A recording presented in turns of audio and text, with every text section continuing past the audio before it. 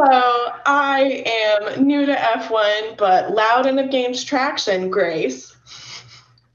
And hi, I made the F1 logo cookies, and yes, they were delicious. Sari. And this is CatF1sh, a Formula One podcast hosted by your two fave girls. We're really excited to be here, and we're super excited to be doing this. Again, I'm Grace. I'm 19. I am a university student, but I also work as a rape crisis counselor for minors. I got into motorsport because I was always on like the peripheral of it as a kid, and so it wasn't hard to just dive in. Smart dive. All right, and as I said, my name's Sari. I am 21. I'm currently finishing up college. My major is in psychology and philosophy, so excited to get that over with. And I got into Formula One. Actually, I recently got back into Formula One thanks to the lovely Netflix series DTS. But when I was little, my dad I'd literally come downstairs in the morning on Sunday, and he would be asleep in his chair because he woke up early to watch the race. So I was definitely introduced to Formula One at a young age. I sadly didn't really understand it, nor appreciate it at the time, but quarantine really helped me get back into the sport and appreciate it now that I am older and kind of understand what it is all about, and that it's not just men sitting in cars going around in circles. It's much more than that. So yeah, that's how I got into Formula One. Yes. Phenomenal. Yeah, no, we haven't been in it as long as other people, but that doesn't mean that like our view on it is any less valid. And that's part of why we got to this point where we were like, let's start a podcast, because I feel like there's often not a lot of address towards real world issues in and around Formula One. And also often the people who are leading the dialogue or only included in the dialogue, in the conversations, are the same older white men. And so what we really want to do with this is create a space where people who exist out of that like box and restriction can come in and give their own thoughts and opinions and their experience in being a fan of something that often is not nearly as progressive as it thinks it is. And also having a space to connect with younger fans, because often as a younger fan, and also as a female younger fan, you get a lot of flack and being kind of pushed out. Yeah. We really just wanted to, like Grace said, create a space where everybody feels included to share their opinions, and not only that, but also at least hear themselves represented and hear themselves heard and acknowledged. So we're going to be talking about a lot of things, a lot of different things, a lot of maybe difficult things as well. But I think all in all, they all need to be addressed. They all need to be put into a conversation and digested and made aware to everybody. So yeah, no, absolutely. We think that while this is kind of like a passion project in a sense, and us really like, I love talking about things that I'm passionate about. Grace is also that same way. So like at the same time as this being like a passion project, we also just love discussing the sport and talking about it. So yeah, there's definitely multiple reasons why we started this podcast, but at the end of the day, we're doing it to be more inclusive, to make younger fans feel more welcome. So, yeah. Younger fans and people who exist within minorities who are also huge fans of motorsport. Yeah. Yeah, because I mean, like, coming from my own experience of like being a queer woman, there's a lot of like subtle like non-acceptance of queer people in motorsport. Like I remember when drivers first started taking the knee someone said, so if a driver comes out as gay, they all have to come out as gay? And I was like, that's not okay. No. Yeah, so I mean, definitely to your point, we're also doing this in a way where like we're not afraid to tackle difficult and hard subjects. And we've both discussed like the possibility and the reality of us having episodes where we talk about things that are really hard to talk about. Yeah, because often if it's really, really hard to talk about, that probably means it should be talked about. Yeah, I mean, just from experience and from my own learnings and things I've heard, is like you said, the most important things that need to be talked about, we usually don't talk about because they are uncomfortable and they make people uncomfortable, but that's a good thing. In order to solve problems and to tackle issues, you have to step outside of your own comfort zone, and you have to be willing to be uncomfortable in order to fix things, especially if it's regarding something that your own of your own biases, of something you've studied such a long time. So yeah, it's going to be uncomfortable, and that's okay, and that's acceptable. Absolutely. We are here to be uncomfortable. We'll be uncomfortable right with you. Don't worry about it. Yeah. But we have a lot of plans for this podcast. I don't know if I should mention this, but in the future, we're hoping maybe to get people on here and talk with them. Yes. That doesn't just mean drivers, people. We're not just targeting drivers. We're targeting anybody and everybody who wants to be on here and talk. So everybody. Future plans. The majority of the people we have discussed potentially bringing on are not drivers, because. Oh yeah, I feel like our list is like the minority of our list is drivers. It's like 1% of our list is drivers, and all the rest of it is everybody else. Everybody else. They do enough interviews. They don't need to be here. Yeah, they don't need more of a spotlight unless they want to be on, and then we're happy to have you. But today's episode. There we go. Today's episode, we're just going to be reviewing the 2020 season, including like moments that are memorable. Moments, and our personal thoughts on the races, and anything else we think is important to bring up about those times. It feels like it's been such a long time. Like I know like the season ended just like a month ago, but it feels so much longer than that. It does. It always feels like an eternity.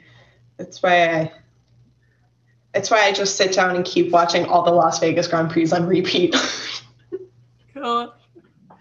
I love one thing in this world, and it's the Caesar Palace Grand Prix. That's an unhealthy obsession with you. I'm having a good time, and I could be doing far worse things. So really. I mean, you're right. I know I'm right. Okay. Yes. Okay, let's start off with the Austrian Grand Prix. P1, Valtteri. P2, Charles. And P3, Lando. Yes, achieved via a penalty to Lewis. Mm-hmm. And he went fast enough to qualify for that podium, which is awesome. Like, happy for you. First podium, that's awesome. Cool. Last lap Lando. Last lap Lando. And that was, watching that live was exhilarating. Actually, I will say this. I did not watch this race live because I was at work. And Lando himself spoiled the results because I was stupid enough to not mute him on Twitter. My fault.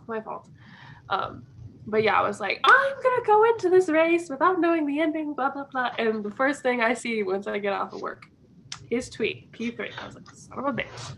Spoilers! We love that. But it was a great race. It was really awesome. Very chaotic with 9 retirements. Oh, yeah. It kicked off with Max and his engine problems, whatever the fuck that was. Right. And after that, they were dropping like flies. They were out. Left and right. They had to go. Yeah. It was good though. I felt like it was a good starter because the Australian Grand Prix got postponed, so then they instead ended up starting in Austria. But it was a good race. I think it was a very exciting first race, and I think it really kind of set the tone for some of the chaos that existed within the rest of the season. I was going to say it definitely set the tone to what we should expect for the rest of the season. For sure. So then moving on, we have the Steering Grand Prix, P1 Hamilton, P2 Bottas, P3 Verstappen, a lineup we will see multiple more. The usual 3. For as chaotic as this season was, it was also very predictable in the end. Oh, yeah.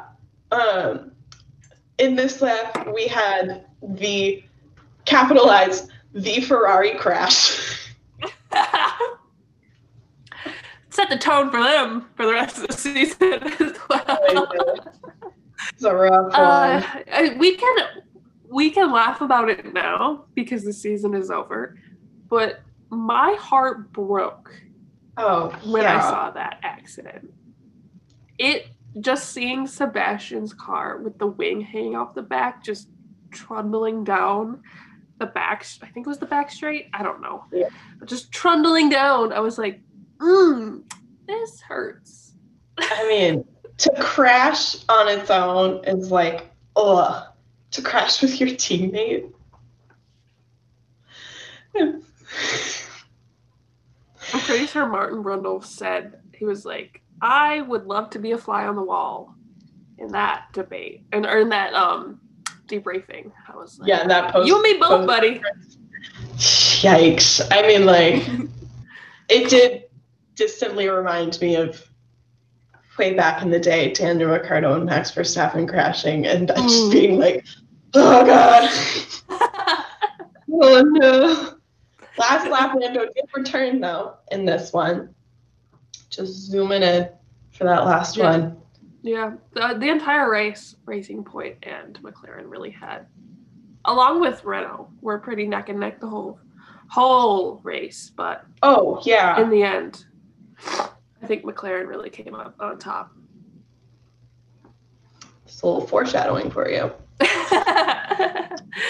All right, next we have the Hungarian Grand Prix. P1, our boy Lewis. P2, Verstappen, and P3, Bottas. Max crashed before the race even started. My God, out. I was. I gotta go. He was like, I don't want to do this. Not today. I can tell you who else didn't want to be there. Sebastian Vettel. The start of a long and exhausting season of getting just so screwed over by pit stops. It never ended. I feel like it never ended. Just, he got fucked over repeatedly. Every time he came in to change tires. Every time he came in. I think he had one good stop. Like, how are they gonna mess? Like, how are we gonna fuck it up this time, guys? How slow are they gonna go this time? Who knows? Yeah. I will say, going back to Max, props to the Red Bull mechanics. Those guys are fucking magicians. I don't know how they do it, but they are gods. I swear to God, they are gods. I'm in love with them. Honestly, you know what? You can, no matter how you feel about Red Bull, you cannot deny that they have probably the best mechanics on grid, the most dedicated grid. I mean, they are wizards out there with the pit stops, with how quickly they get those cars maintained and fixed. Yeah. I want them to come to my apartment and just.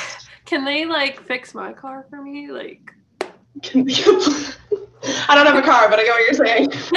Oh no, my car's currently dead. It's got a dead battery, so chop, let's go. I used to have a car, but city life does not qualify for a car. And then Nicholas Latifi touching my dancer heart as a little ballerina spinning around. I want to say he spun at least twice, maybe even 3 times. I think so. He spun a lot, and I was like, bless your heart. I was like, you could have just said you wanted to come to ballet with me. Like you could have just said you wanted dance lessons. I would do it, baby. Like, call me in. I'll teach you ballet. And the one, I think the iconic moment of this race, like, yeah, the race was pretty good. The iconic moment from this one was on the podium. Bono was up there, and Lewis absolutely destroyed him with the champagne. He finished his bottle, grabbed another, and then went after him again. Like, poor Bono. I just have his face, like, going like this, just plastered in my mind. Please stop. Please. What is it's too much. And then next, we have the British Grand Prix, P1 Hamilton, P2 Verstappen, P3 Leclerc. Super exciting opening lap. Super fun. Fun and spicy. Good, like, awesome battles. McLaren v. McLaren. Yep. There was a scary crash in this one, though. With Daniel, yeah. Daniel's crash. Because I know, I think this was when first it started off with Kevin and Alex. Alex, I think, nudged Kevin, causing him to go into the runoff. He ended up crashing, causing I think just a safety car. And I believe just like 1 or 2 laps after that safety car, Daniel ended up getting a puncture in his left rear tire. One of his rear tires, but it caused his car to just careen off the side and into a barrier so quickly. My heart stopped when that happened.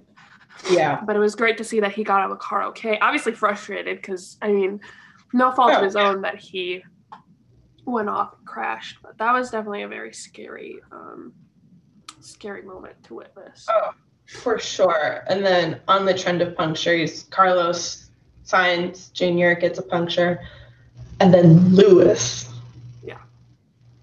Yep. It was Valtteri. We're like, oh.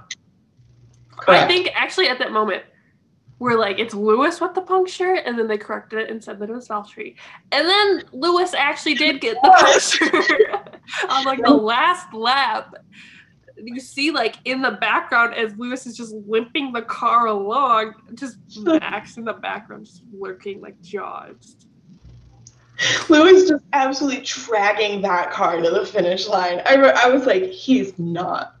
And then he did. Like, and then I think we all realized if Max didn't pit, he would have won. Yeah,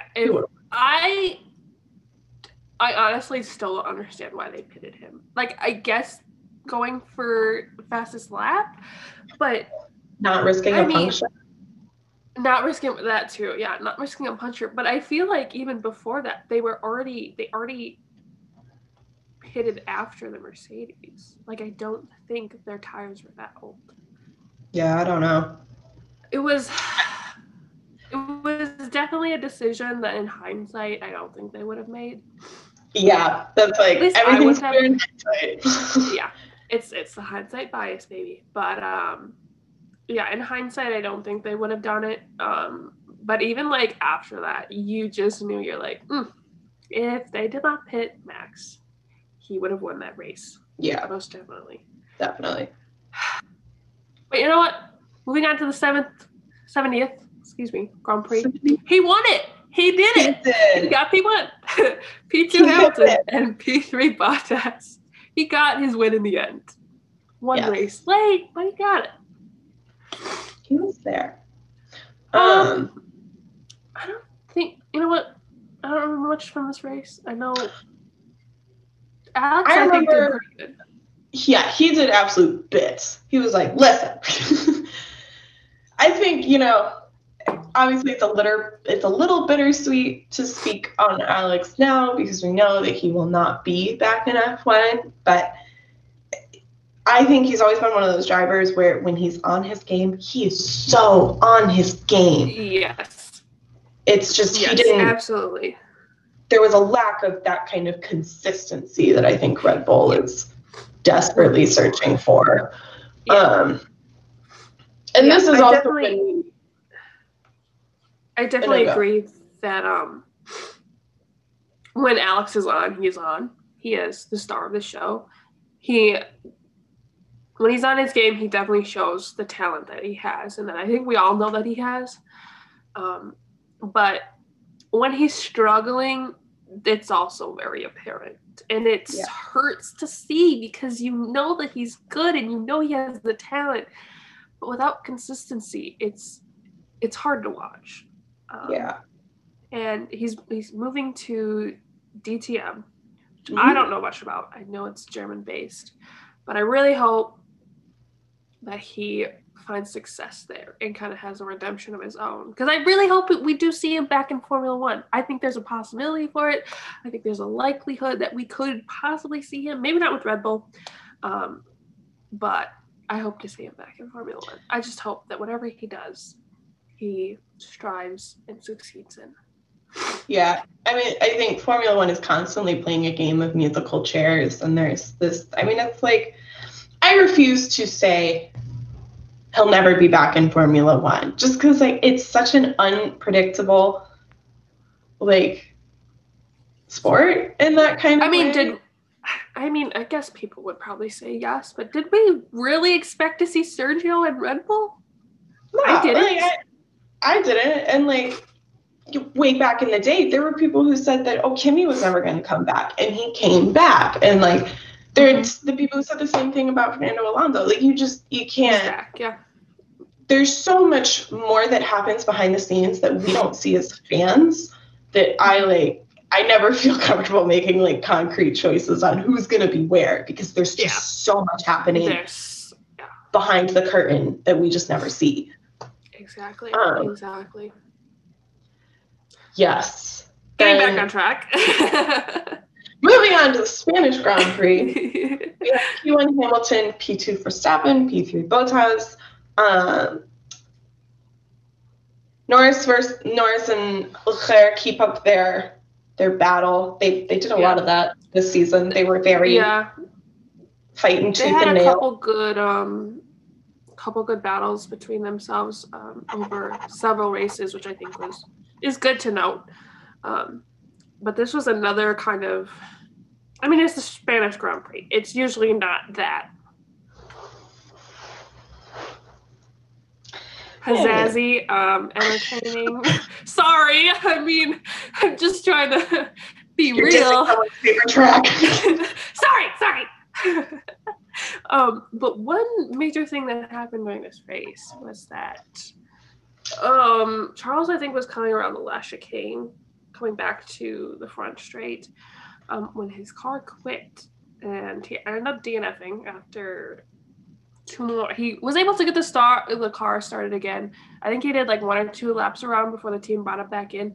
But this was a really big issue during the aftermath with a lot of people on Twitter, is that he apparently did not have his seatbelt on during those last 2 laps that he was out, but he did not receive a penalty for it, which is very disconcerting. Actually, concerning, not disconcerting. I will be fully blunt and honest. I absolutely think that he should have gotten some form of a punishment. I think if you're going to be this is where, if you're going to be stupid, like, you should get a penalty. Like, these safety measures are in place for a reason. You are not immortal. You are not a god. Yeah. And you are existing in a sport that is known for being dangerous. If you cannot even take your own safety seriously, that is a cause for concern. Exactly. I was frustrated in that, and I really felt like he should have gotten some form of a punishment, because it just is such just a stupid thing to do. I mean, like, you drive a road car with a seatbelt. You should drive an F1 car with a seatbelt. Yeah, I agree. I you know what? I don't think he intentionally was like, I'm gonna drive without my seatbelt on. But no, yeah. The fact that nothing came from it and that there was no acknowledgement, I think, you know, I think the FIA said like they were investigating it, and they like rumored that, like, you know, they looked into it, but nothing came from it. There was no punishment, no penalty, nothing. And so it's just like, are we just going to let him get away with it? Like, this is a safety measure. This is life and death. Like, in serious cases. In serious cases, it is life and death. But driving around without a seatbelt on, period, is just not good. Not good. In road cars, seatbelts save lives. Like, you see pictures of people who got into a car accident and they have like the bruise down their chest, and they say like, I'm happy I have this bruise, because if I didn't have my seatbelt on, I would have gone straight through the windshield. Yeah. And like likely would have potentially died. And like, if seatbelts are regularly saving lives in road cars, then they're definitely doing the same in F1 cars. And like, I just think it was dumb, and he should have gotten punished.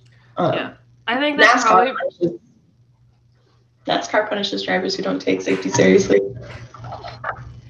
I think that's probably part of the reason why they did bring him in, because he didn't have his seatbelt latched, but also because the car had its own issues that they needed to address and didn't want to further make worse. Right. But it rubbed me the wrong way. It really did. Oh yeah, it totally rubbed me the wrong way. I was like, yeah. Moving on, Belgian Grand Prix.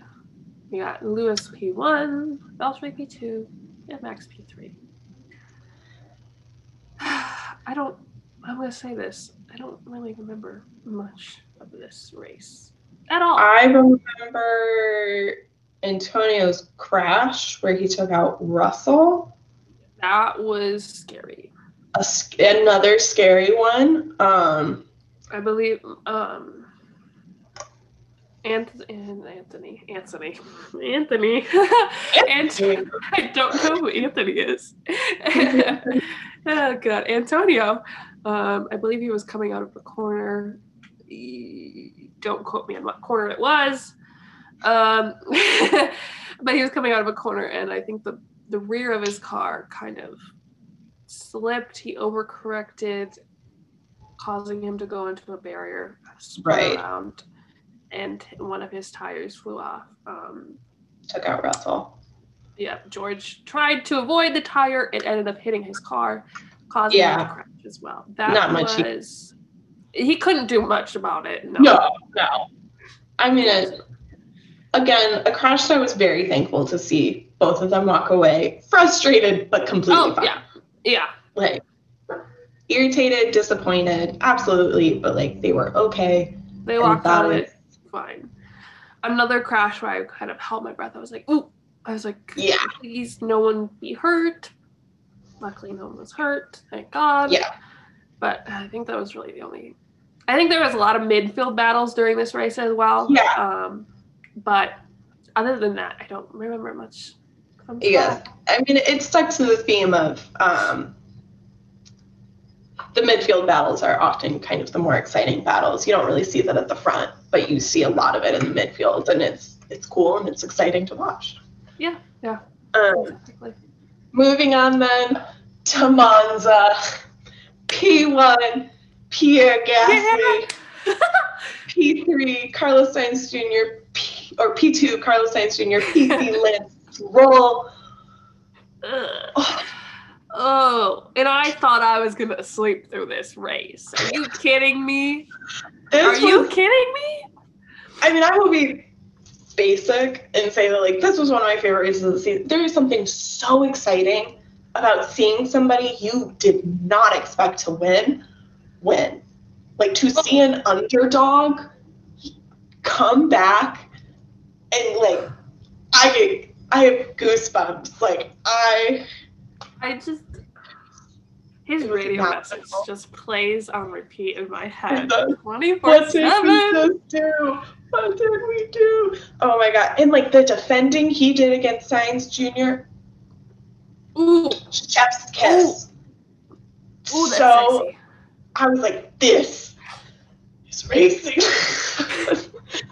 And to think this all started with Kevin pulling off to the side in front of the pit entry because his car had issues. I believe his car had issues. It was either that or something with his, like, the vibrations. Yeah. I don't know. But it just started with Kevin and it snowballed into Pierre's first win. Oh my God. This was... I cried. I'll be honest. I cried. Absolutely. I was like laying in bed watching, like, there are tears coming down my face. I was like, I had my laptop next to me in my bed, I had my cat next to me, and I was just like, yeah. I watched majority of the races in bed. Oh, me too. Trust me. American issues. Because it's early. No, I love this. This was definitely one of the best races of the season, if not the best. Yes. Yeah. I just love just the scene where Pierre is sitting on the podium by himself with his trophy. The confetti is like still coming down a little bit, and the camera pans over, slowly zooming. Like, you gotta shut up. I'm sorry. Okay, never mind.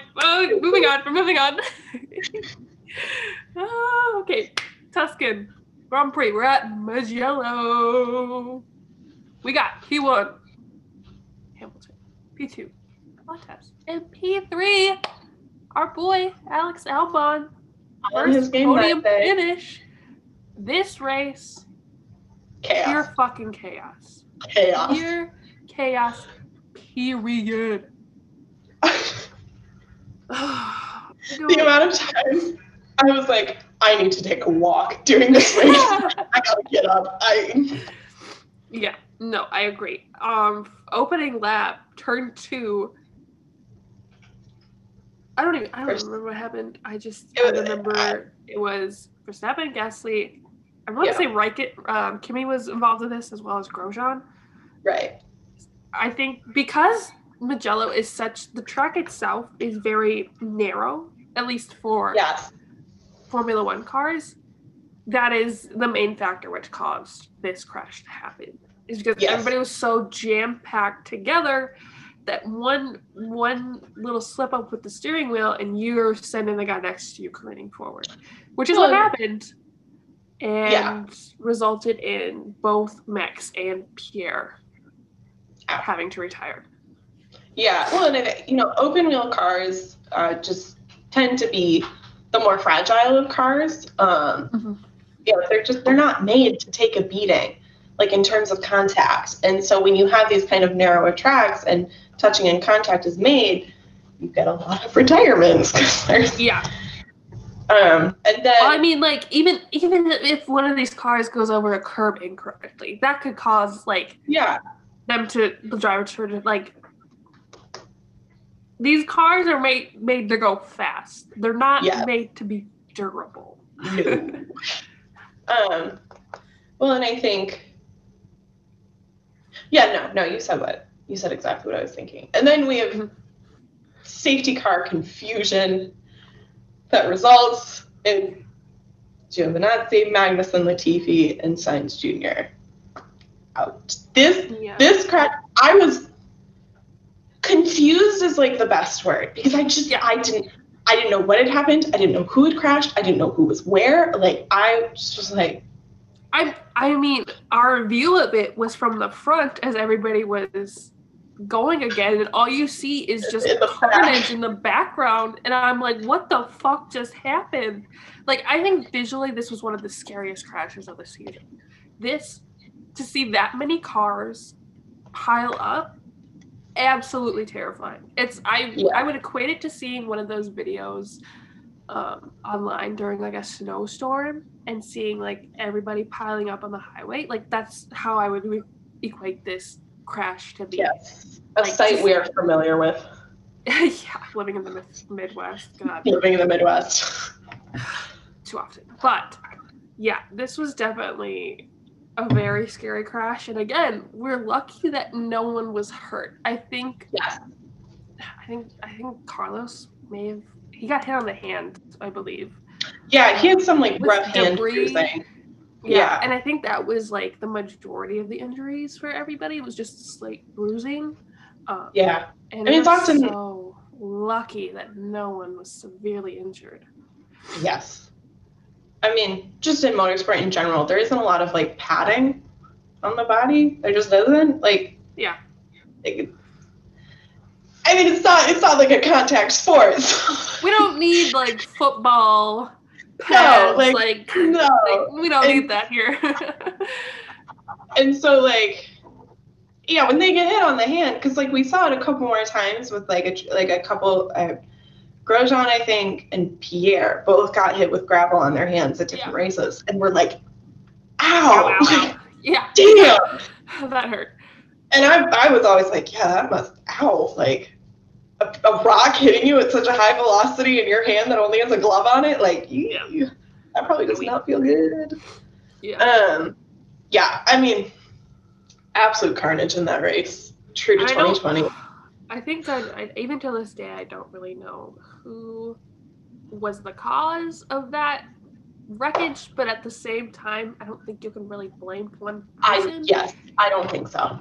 I think most people pointed to Daniel Kvyat, but I think it was just a chain reaction of everybody at the front was going, it was a stag, like, because everybody was still going, it took a while for, like, one person go, then the next, and the next, and the next.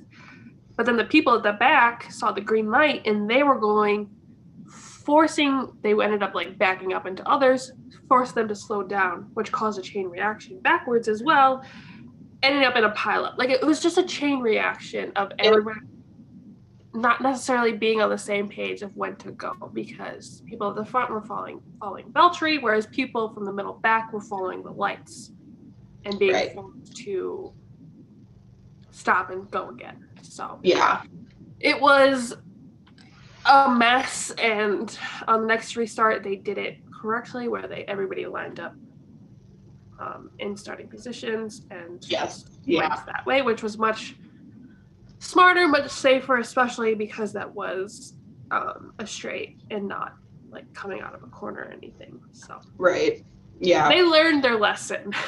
They did. Next up, we have the Russian Grand Prix. P1 Bottas, P2 Verstappen, P3 Hamilton. It was a race. It was a race. Nothing too spectacular, but I will say, what the fuck, Carlos? What was that? I remember watching that live, like, did you really just... Okay. It was a we'll say that. It was a misjudgment. It was an interesting judgment call. Yeah, I think the thing that sticks most with me out of this one is something that didn't even happen in the race, is Hamilton getting 2 penalties for starting in the wrong locations during practice. I believe he was doing like practice starts. He was doing a practice start out of the like okayed area to do so. Yeah. And I will say the same thing I said about Charles. Like, if you're not going to follow the safety rules, you should be getting a... Do I think that the punishment they gave him was appropriate? But considering he should have gotten punished. Oh, yeah. I think, you know what? At the end of the day, I think one penalty would have been fine. It would have gotten the point across. Like, hey, don't do this. Like, no, what the fuck? But to go from what happened with Charles not wearing his seatbelt and still racing to Lewis doing practice starts in the wrong location, giving one 2 penalties and the other none, like that doesn't sit well with me. They're both dangerous. They're both dangerous things to do, and I think that they at the least should have at least gotten similar punishments. Yeah. Oh, I agree. Yeah. Next, we have the Eiffel GP. P1, Lewis. P2, Max. P3, Ricardo. Back on podium.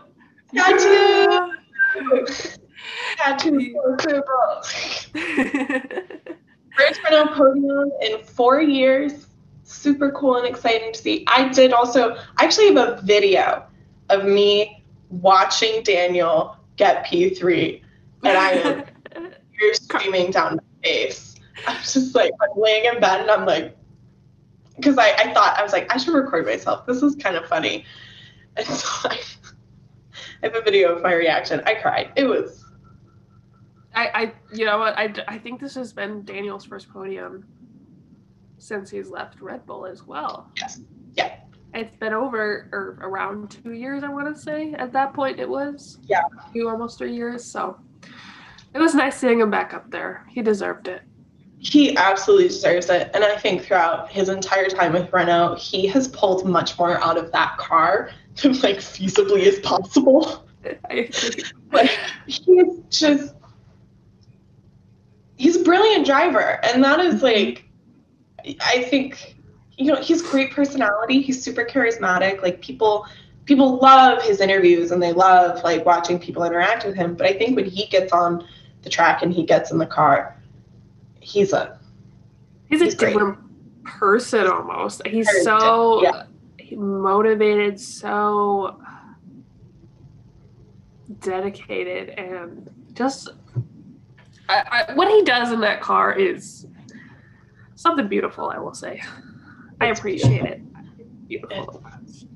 It's wonderful. Yeah. And then next up to that, I will say, excuse me, sorry. To that, with Daniel's skill, I'm really excited to see what he can do in McLaren this coming year. I'm really excited to see the results he can pull out of that car. Because from this season, we know she's good. She's improving. Awesome steps forward. Yeah, McLaren has always kind of baffled me in that they have like a decent budget.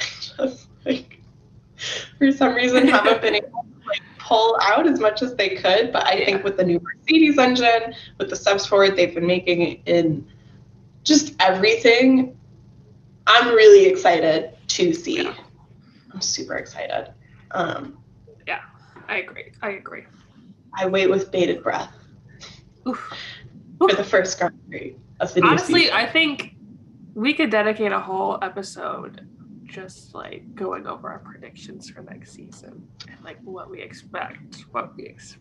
Who knows? Ma'am, coming in with the ideas. Hello. Next up, we had the Portugal Grand Prix, P1 Hamilton, P2 Bottas, P3 Verstappen. Hamilton breaks the win record. 92 wins. Yep. It's beautiful. It's just beautiful. I cried.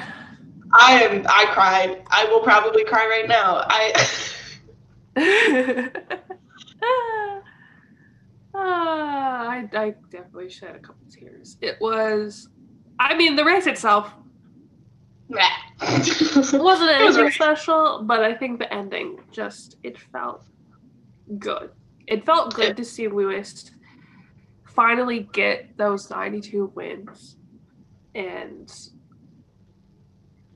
it's just like what I feel like he's been working towards this moment his whole entire life, and to finally get there and be able to witness history was something special and something that I am so fortunate to have gotten to witness.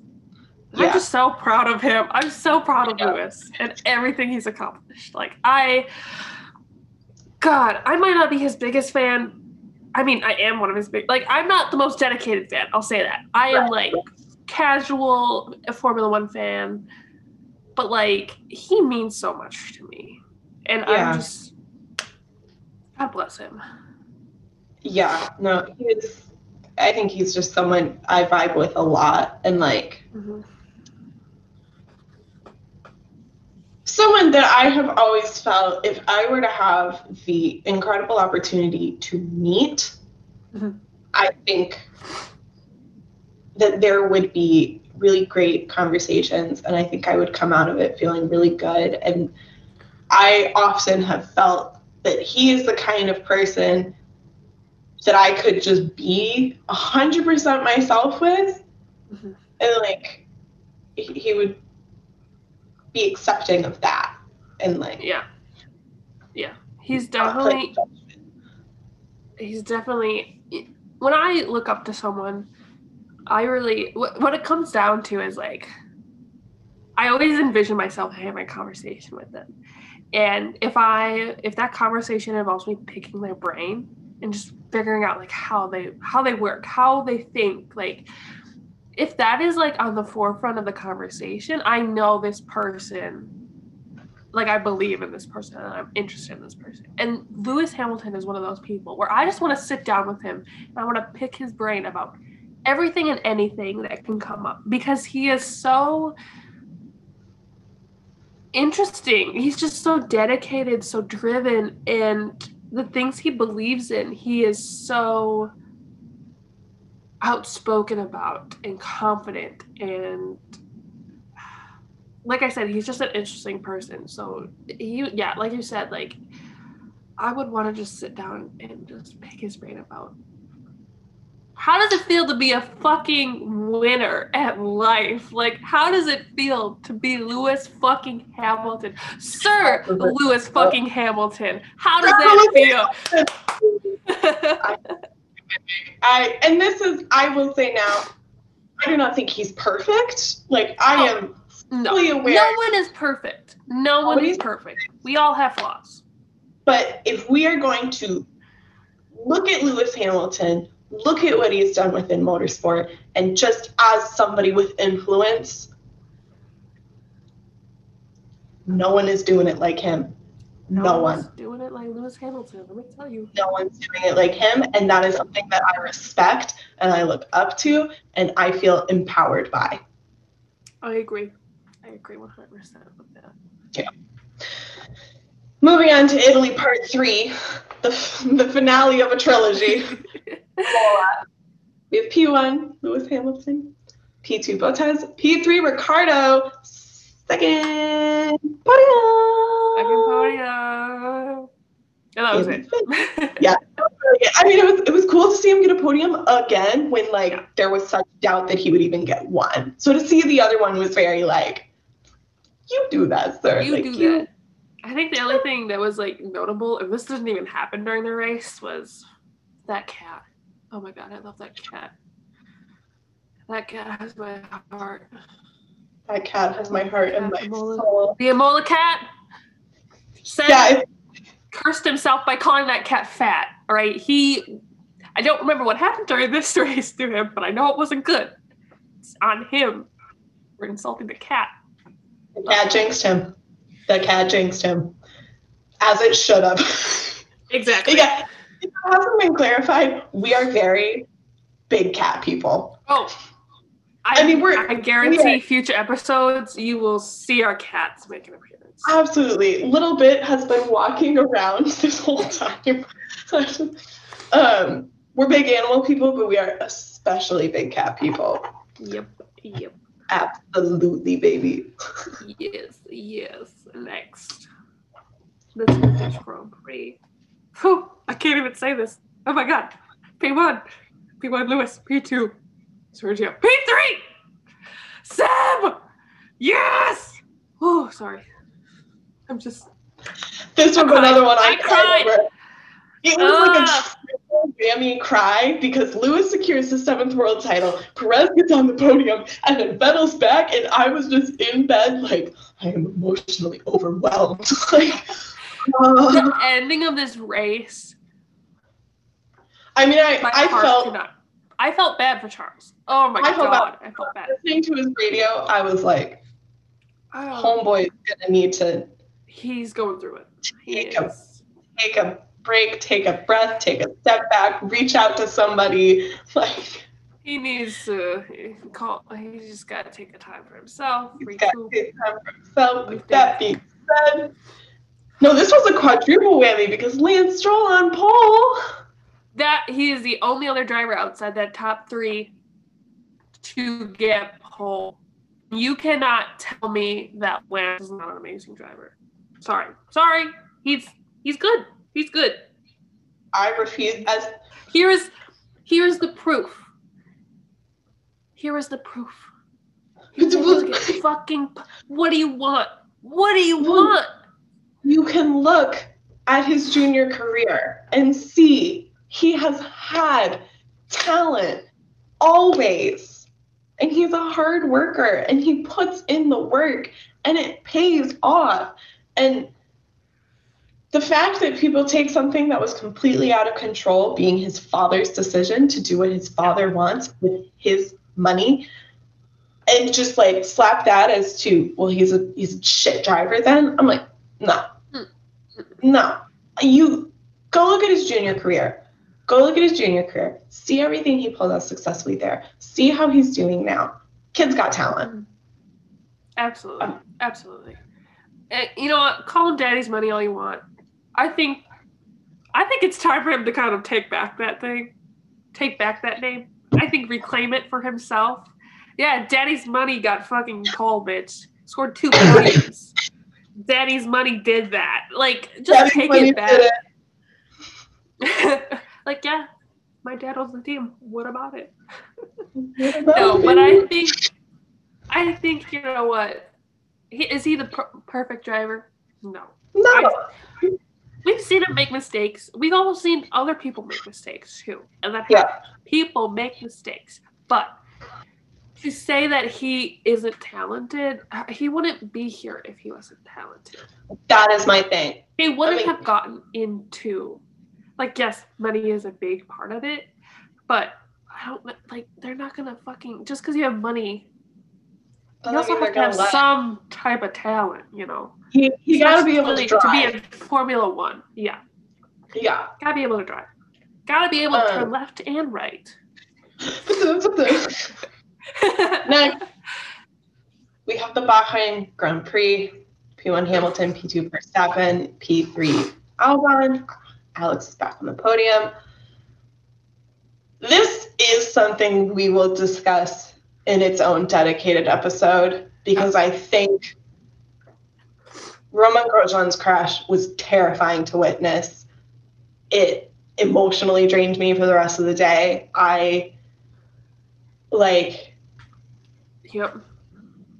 It just, and I think Daniel Ricciardo post-interview captured it very well, where he was like, the amount of replays was just, it was disgusting. And I think that this is something that we will discuss in a future episode, is like, what is Formula One's issue with the sensationalism of really terrifying incidents? I don't get it.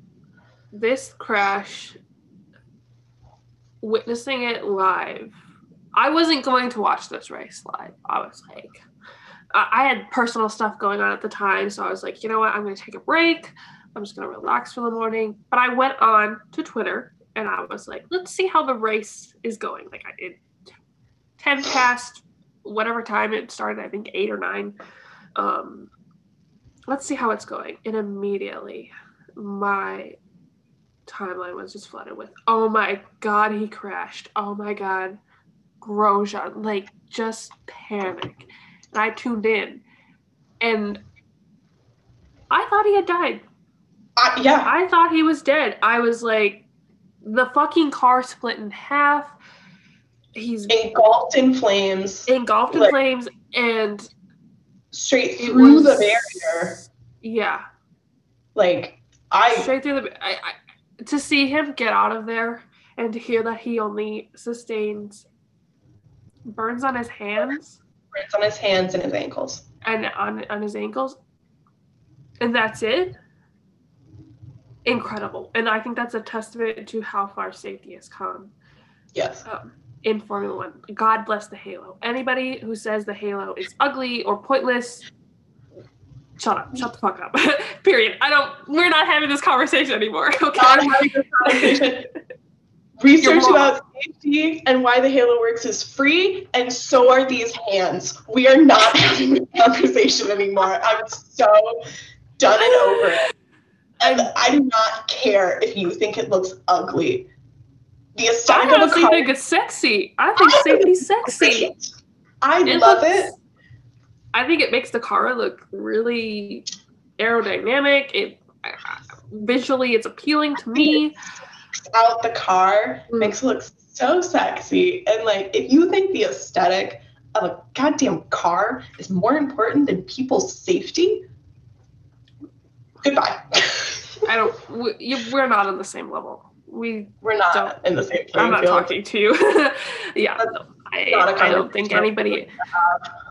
After that crash, I don't think anybody can post an argument up against the halo. And also, props to everybody, first responders on the scene, getting the medic team, incredible. The medic team, the fireman who fucking ran across the track with his fire extinguisher. Amazing work by everybody. A man went into the fire, into the flames to get him. I just cannot. And I know they've received rewards, they've received so much recognition, but you really they can't, for saving someone's life, you cannot give them enough praise. Period. No. Because of them, a father was able to go home to his kids, and that is so special and so incredible. Yeah. And it was incredible. And you know what? Later in this race, we saw the halo at work again when Lance flipped his car. At this point, I was like, just end the fucking race. End the race. I don't want to watch anymore. All right? My heart cannot take it. I've cried already. Stop. Just stop. But yet again, we saw the halo do its thing and protect the driver inside. So, like I said, you fuck with the halo, fuck you. So I'm a huge history buff, especially in Formula One history, and there are many, many instances in Formula One's history where crashes happened and somebody unfortunately passed away and the halo would have protected them. There was a crash exactly like the one Grosjean suffered in, I think, 1974, where the driver went through the barrier and he died. And that is part of why I was like, this cannot be an argument that we're going to have over the halo anymore, because this kind of crash has happened twice. Without the halo, the driver died. With the halo, Romain Grosjean is still, I can go onto his Instagram and see him talking about Legos and his children, and it warms my heart. Yeah. Moving on. We're just enough emotions. Enough emotions. Zakir? I'm saying that right? Yeah. You know what? Someone's gonna yell at me. I'm American. I can never pronounce anything correctly. The Midwestern accent also. It really does us dirty. Lines to that. But you know what? Moving on. P1.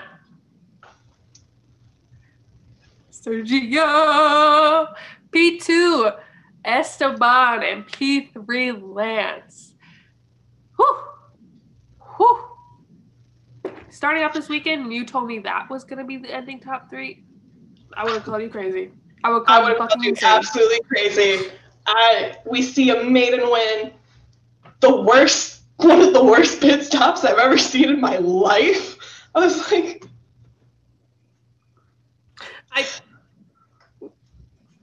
at this moment, at this race, I was not a fan of Mercedes. I was nope. We're covering that up. We are not a fan. I witnessed the telenova that was George Russell's weekend, which also resulted in a tattoo. I still have to get mine. You do still have to get it. It has been weeks. We see the 63. We see it. We see the 63. I'm a woman of my word, baby. I hold on to my bets.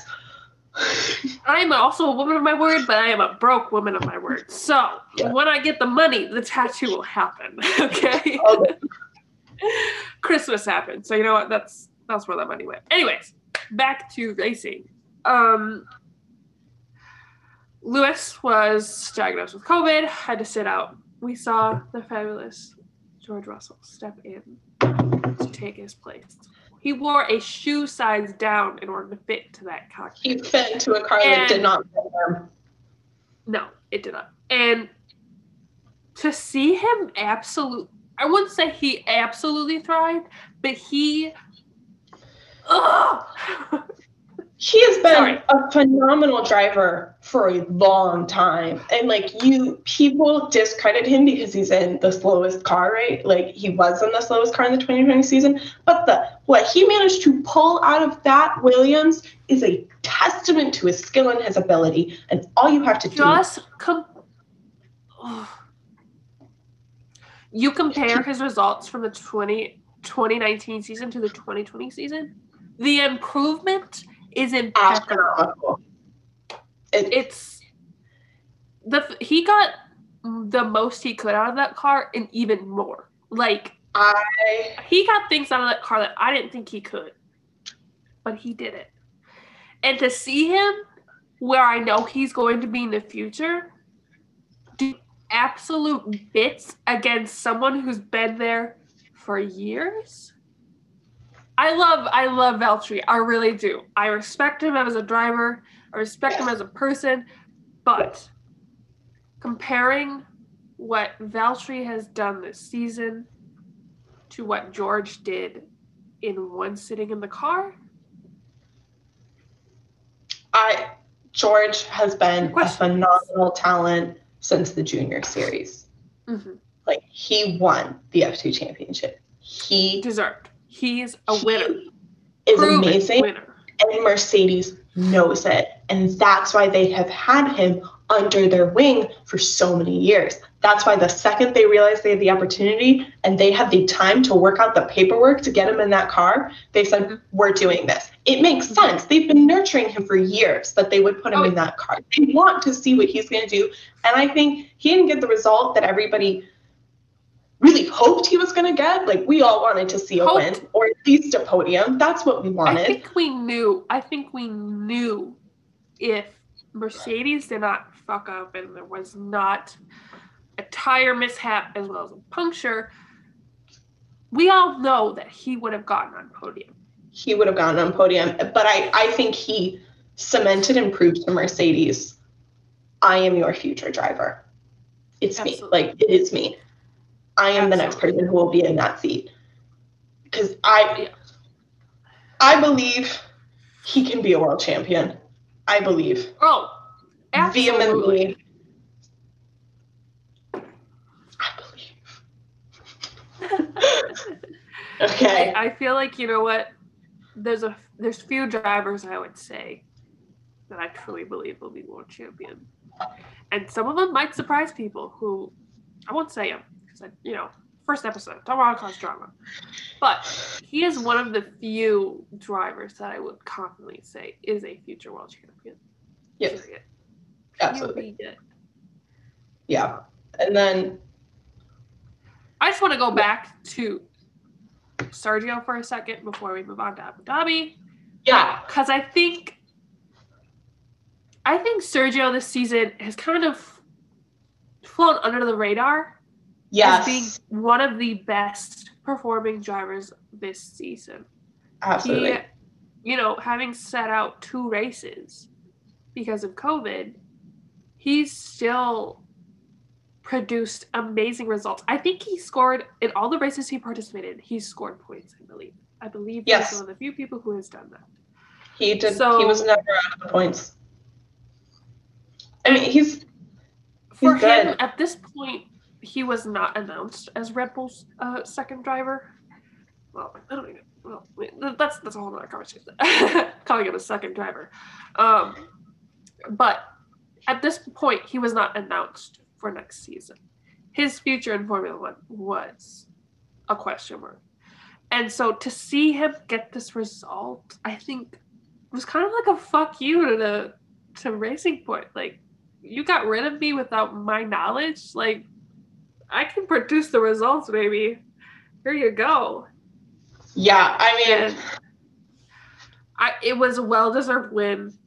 Absolutely. One, I think we all would have loved to see come sooner, but he deserved it, and he is. Red Bull is lucky to have him for next year. Yes, lucky to have him. I hope they treat him and give him the respect that he deserves, because he's been in Formula One for quite some time. Like, he has been at Racing Point, Force India, blah, blah, blah, for 7 years. Yeah. Like, so one, I am interested to see how this move to Red Bull goes, because he's been with that team for so long. But it also is like a, I'm interested. I guess that's the best way to put it. Yeah, I think all eyes are going to be on Red Bull next season, to see how the pairing of Max and Sergio goes, and depending on how Sergio performs, will really be telling of the team, and I'll leave it at that. Yeah, I think it will be as well. Finally, we have our closer, Abu Dhabi, P1 Verstappen, P2 Bottas, P3 Hamilton. It was a race. I mean, I often question why Abu Dhabi is a closer. I don't think that it is a particularly interesting track that creates a lot of opportunities for interesting racing. So I mean, we could just talk about the track itself, who designed the track, and why the track is boring. I mean, Abu Dhabi is all the glitz, all the glamour. Got the totally. You got the party aspect. Like, for that aspect, I understand why it is the last race of the season. Just because of all of these other aspects. Yeah, but that surround it. The track itself is basic, boring. Could be improved. It doesn't create any opportunity for anything really engaging. So I think the only thing entertaining that happened this race, and I'm so sorry, Leclerc fans, that I'm saying this, the amount of times Charles got overtook this race. It was funny. It was pretty sad. It was pretty sad. I will admit, I laughed. I definitely laughed. I bet he felt like shit. And I'm sorry, man. I hope he has someone to talk to after this season. I really do. But just every couple of seconds, it would cut to him getting overtaken by someone, and I was like, damn, dude. I will apologize now to all the McLaren fans, but McLaren got P3. It's not that I don't think they deserve it. I just think, had Sergio not DNF'd, they wouldn't have gotten it. Like, Racing Point. Yeah. If you're right. You know what? You're right. I know I'm right. As a McLaren fan, McLaren has made, I will admit, great steps forward. Like, they have been making steady improvement every year. It's been awesome to see. Like, super cool. But Racing Point should have gotten P3. They should have, and they would have. If Sergio did not retire from this race, Racing Point definitely would. They absolutely would have gotten it. But as racing goes, luck is also a part of it. Luck is a huge component. And I think luck played into McLaren securing P3. I will admit that. But I do think, you know what, McLaren fan here, flexing that P3, baby. Anyways. P3. Bill's going to be back on top. Lando himself did say, I saw a clip from a stream where he was like, yeah, no, it really should have gone to Racing Point. I mean, we're over the road, but It really shook onto them. We all know that, Yeah. It's good that they at least acknowledge that. But yeah. Still great to see them back making their way back up. Yes. Coming out the day coming out of talking about the 2020 season. The day we are filming this is January 5th. Mm-hmm. And we both talked about this at length before we started filming. And we both agreed that we want to address the amount of traveling that is happening and being posted on drivers' social media off season. Because there is a difference between the traveling they did during the season and the leisure traveling they are doing now. Yes. There is a huge difference. Yeah. The steps that the FIA and F1 took during the season to ensure that the 2020 season could take place was a very measured and well thought out plan. This wasn't just, we're going to do this, let's try it. It was calculated. They weighed pros and cons, came up with a plan, not only how to best prevent the spread of COVID, but also steps to be taken if someone were to be diagnosed. And all in all, they did a very good job. Yes. Managing, traveling the world, and preventing as few people as possible from getting COVID. I want to say it was like around 20, less than 20 people got COVID. Less than 20, 3 drivers I can think of off the top of my head, and about 4 crew members I can think of off the top of my head. Yeah. That's less than 10 people. Like that, obviously, perfect world, nobody got it.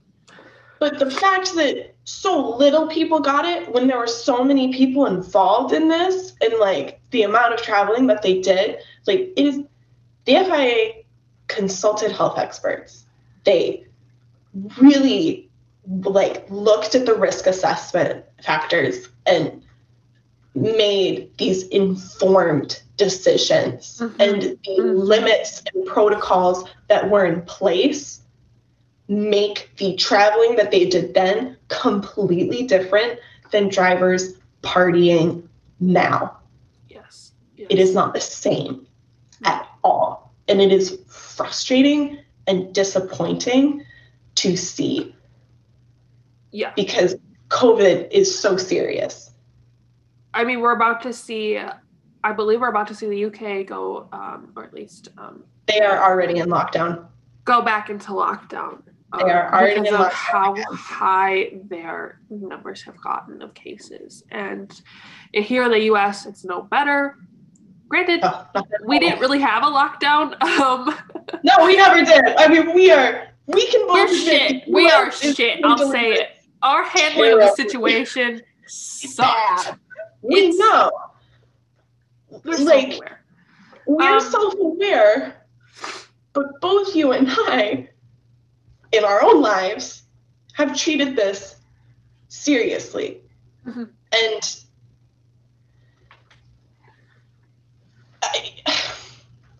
I've been really vocal about this on Twitter, but this issue hits really close for me because I am a first response worker in hospitals. And tests are a finite resource. There are not an unlimited number of tests. And people getting tests as a way to justify and attempt to shield themselves from judgment, like for getting a test so they can go travel for leisure or party, is actively taking away the ability for somebody else to get a test. If I cannot get tested, I cannot do my job safely. You need, my question I'm like, why are you taking these tests? Is it because you may have gotten exposed? Is it because you work in hospitals? Is it because you are at a higher health risk and like just need to be cautious? Or is it because you want to go travel, party, hang out with a large group of people? Why? Yeah.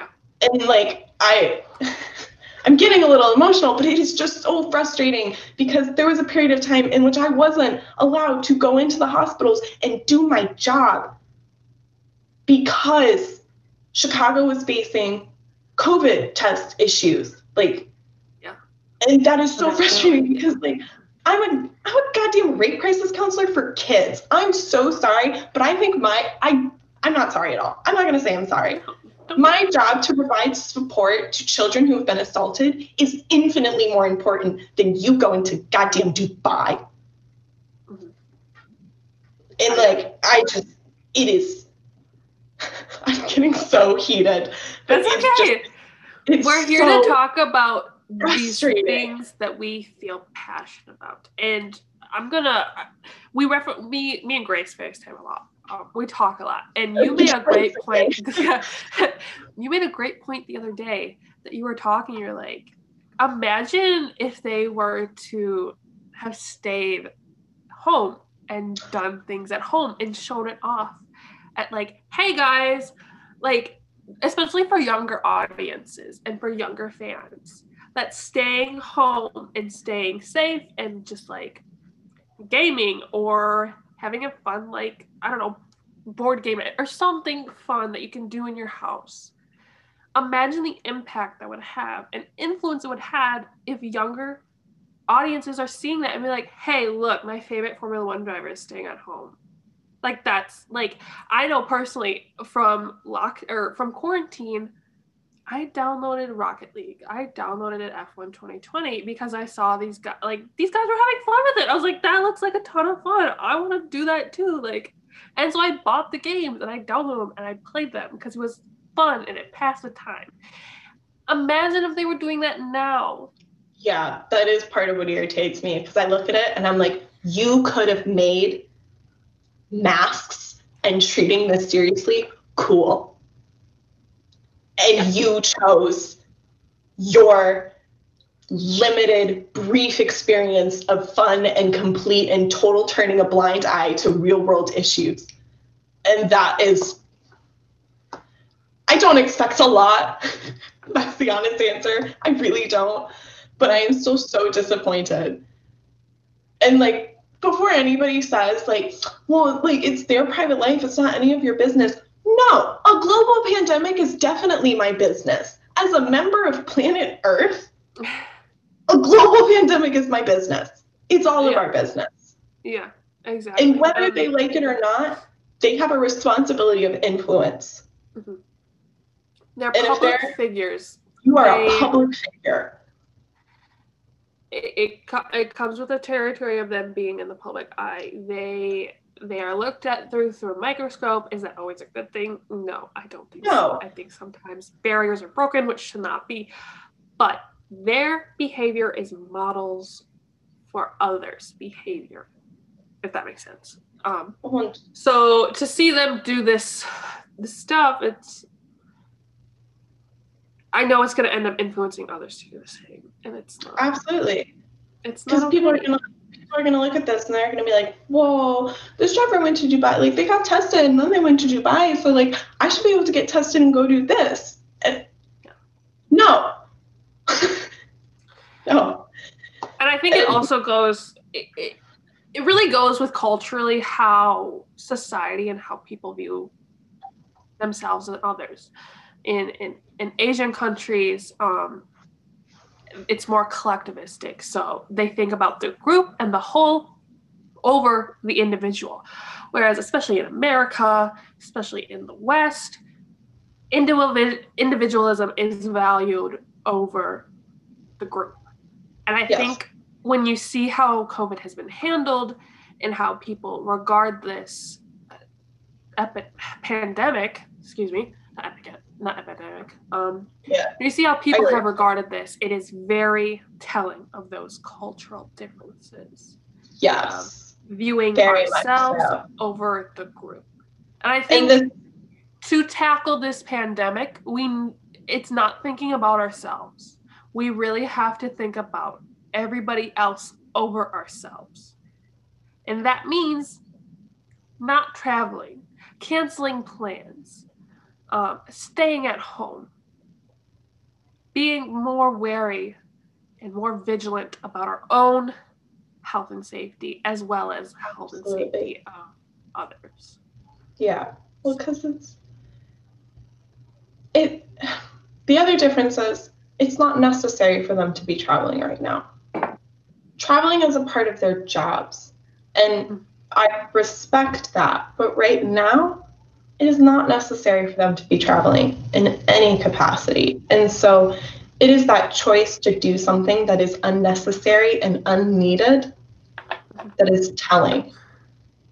Yeah. And like, I'm not trying to hark on one driver more than another. Like, my frustration and disappointment is with every single one. Yeah, I agree. And you know what? At the end of the day, we can't control their decisions. They're human beings. They're adults. They can make choices for themselves. But I think it's important to acknowledge and point out that what they're doing is not necessarily the most correct thing to be doing at this point in time. Not at all. And yeah, I'll leave it at that. Yeah, it's important for us to just acknowledge this and talk about this because it's happening now. I just don't want to piss anybody off. Because we're here to open up a conversation. We're here to talk, and you know what? It'd be nice to hear other feedback on this as well. I don't want to go on a rant, because you know what? Maybe someone will. I have yet to hear a good disagreement to this argument that we have, or maybe a perspective that differs from ours that I have yet to hear as well. You know, so. It'd be lovely to hear what other people think. Do you agree with us? Do you not? Absolutely. Like, this is a conversation we want everyone to be in. And so long as you can express your point in a way that is civil, absolutely disagree with us. Like, totally. Just don't be a jerk about it. I mean, that's one thing that on the internet, you're going to have jerks who disagree with you, and they're not necessarily going to know how to express themselves correctly in a civil manner, and that just happens. That happens in day-to-day life. But we're asking you guys that, you know, if you have differing opinions or if you just want to share your own, do it respectfully. We want to hear them. We really do. And if anything, it'll help stir up conversation for future episodes as well. We're open to ideas. We love talking. No.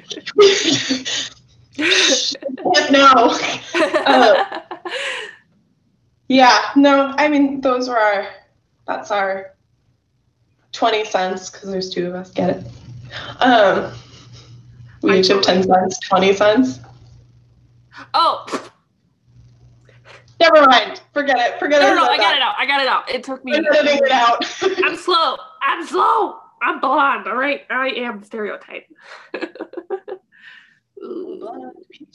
Yeah. I mean, those are our thoughts. If you want to hear more of our thoughts, you can find me on Twitter at GwaceB4 and on TikTok at GwaceB. Come chat. I would love to talk to you. Yeah.